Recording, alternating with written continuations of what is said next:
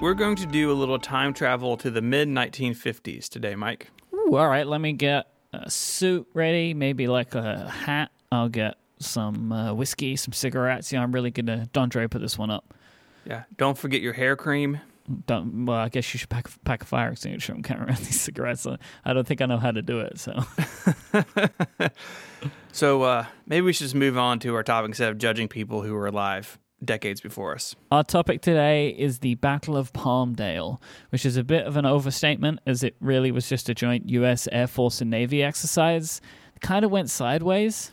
Kind of. It went terribly wrong. It went completely sideways. The exercise was an attempted shoot-down of a drone by Navy pilots.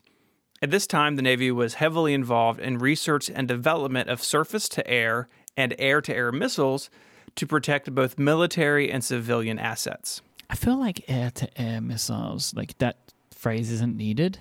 It's just a missile. It's just a missile and then surface to air, right? Outside of that, if you tell me a missile, I don't think that it goes like air to ground or like water to moon or whatever. Like it's just like water to moon missile. As part of the R&D project, airplanes were overhauled to fly as drones to act as targets for these systems. In this case, a Grumman F6F or Grumman, I guess for the plain people out there, we'll get follow-up. It's either Grumman or Grumman. It's Grumman. F6F Hellcat, painted bright red and outfitted with a remote control system that could be run via radio waves. Yeah, not a cool drone like we have today. This is an airplane with an antenna and some wires. Yeah. By 1956, the Cold War was in full effect, and the U.S. believed this missile technology was vital to protecting America from Soviet bombers. The test in question took place on August 16th, 1956. A little before noon, the remote control Hellcat took off from the Point Mugu Naval Air Station. Flown remotely by controllers, it was steered to fly out over the Pacific Ocean to the pre-approved test site. This is when things start to go wrong. Crew members lost control of the plane, turning the world's coolest remote control toy into a runaway, unpiloted plane filled with jet fuel. It's like Speed. Yeah, just like Speed. To make matters worse, the plane started to change trajectory, heading for the city of Los Angeles. Oh my God. This is a movie that The Rock is going to be in. Yeah, and he would jump from a building to the plane and like wrestle it to the ground. Just quickly, one, this is definitely, as you're going to hear throughout the story, this definitely a movie should be made about this. But also, like, can you imagine the two moments when, one, sir, we've lost control of the plane, two, sir, it's now heading towards L.A. Oh, dear. It's not good. The Navy called their Air Force counterparts at the nearby Oxnard Air Force Base. Crews there immediately readied 2 jets armed with rockets.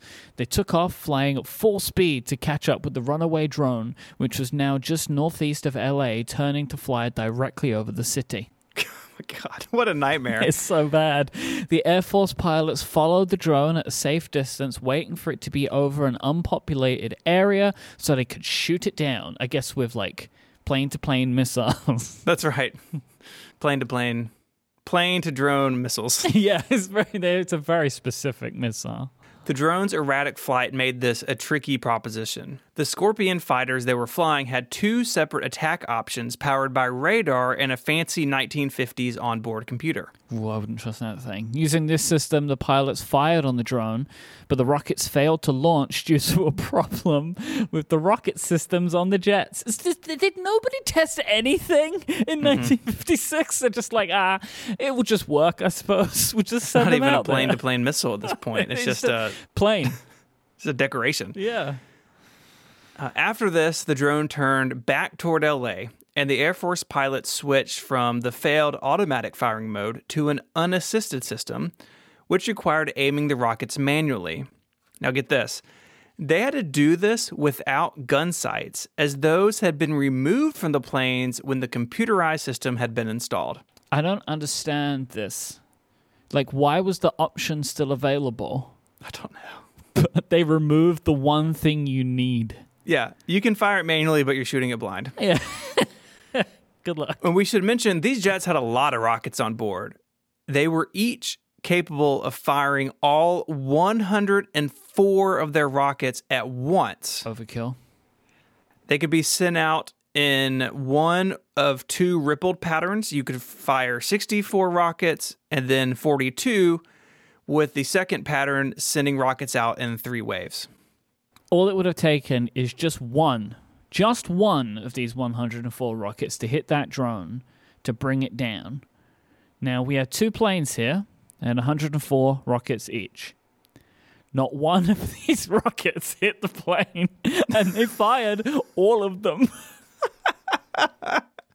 They all missed. So by this point, I'm sure everyone's concerned. Yeah. And the Air Force pilots, the ones in the planes, the jets that missed their target completely, they had to return to the Air Force Base because they were low on fuel. Thanks, guys. Good job. Thank you for assisting us today. The drone carried on towards the city of Palmdale in northern Los Angeles County, and as it did so, its engine started to sputter because it was also running out of fuel, but the drone couldn't turn back because it had a mind of its own at this point. It really did. The uncrewed plane started to slowly descend, flying in a lazy spiral, flying over a section, thankfully, of desert 8 miles from the Palmdale Regional Airport, which I'm sure is just a hopping metropolis. Can you imagine if it had landed in the airport? How great would that be? Touchdown on a runway. That didn't happen. It clipped several electrical cables before striking the ground and basically exploding and disintegrating. While the drone thankfully crashed in an unpopulated area, those 208 Air Force rockets wreaked havoc on the ground. Oh, no. Because they weren't really going that high. None of them hit anything, so they had to go somewhere. They went down.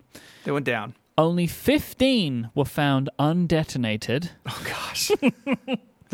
With the others causing, obviously, several brush fires. 150 acres burned northeast of the town of Castaic, with other rockets causing fires in Palmdale itself, causing property damage throughout the downtown area. Yeah, buildings were damaged. There was a report of someone who came out and their car was on fire and they didn't understand why. It's not good. Terrifyingly, a third fire came within just 300 feet of a plant where, get this, they made explosives. Thankfully, they were able to stop that one. And a fourth burned through some 350 acres of brush up in the mountains. All in all, it took 500 firefighters 2 days to bring the fires under control, and 1,000 acres were burned. Thankfully, though, there were no fatalities.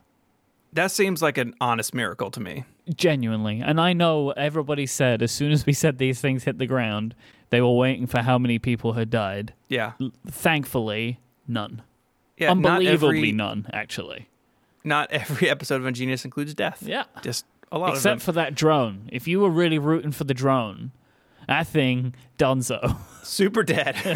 It's unknown why controllers lost contract with the drone. Wikipedia writers said that it is either an issue with the controller or the plane. I'm like, yeah, it's one of those two things. It didn't work because it stopped working. In July 1997, parts of the plane were discovered buried in the desert. I think you leave them there as cursed objects. Don't dig this plane up. Yep. Our thanks to Dan for sending this in. The Battle of Palmdale. What a story. The battle really was just 2 jets and a plane.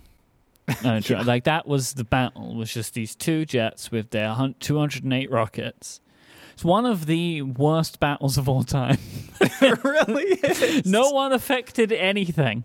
If you want to read more about the Battle of Palmdale, we have some links over on our website, relay.fm/ungenius/119. While you're there, you can send us an email with your own favorite Wikipedia topic, just like Dan did. You can become a member and support this show directly. Thank you so much to our Ungenius members. It means a lot to us. You can find us online. Mike is on Twitter as IMYKE, and you can follow me there as ISMH. And until our next podcast, A Podcast Missile, Mike, say goodbye. Bye-bye. Bye, y'all.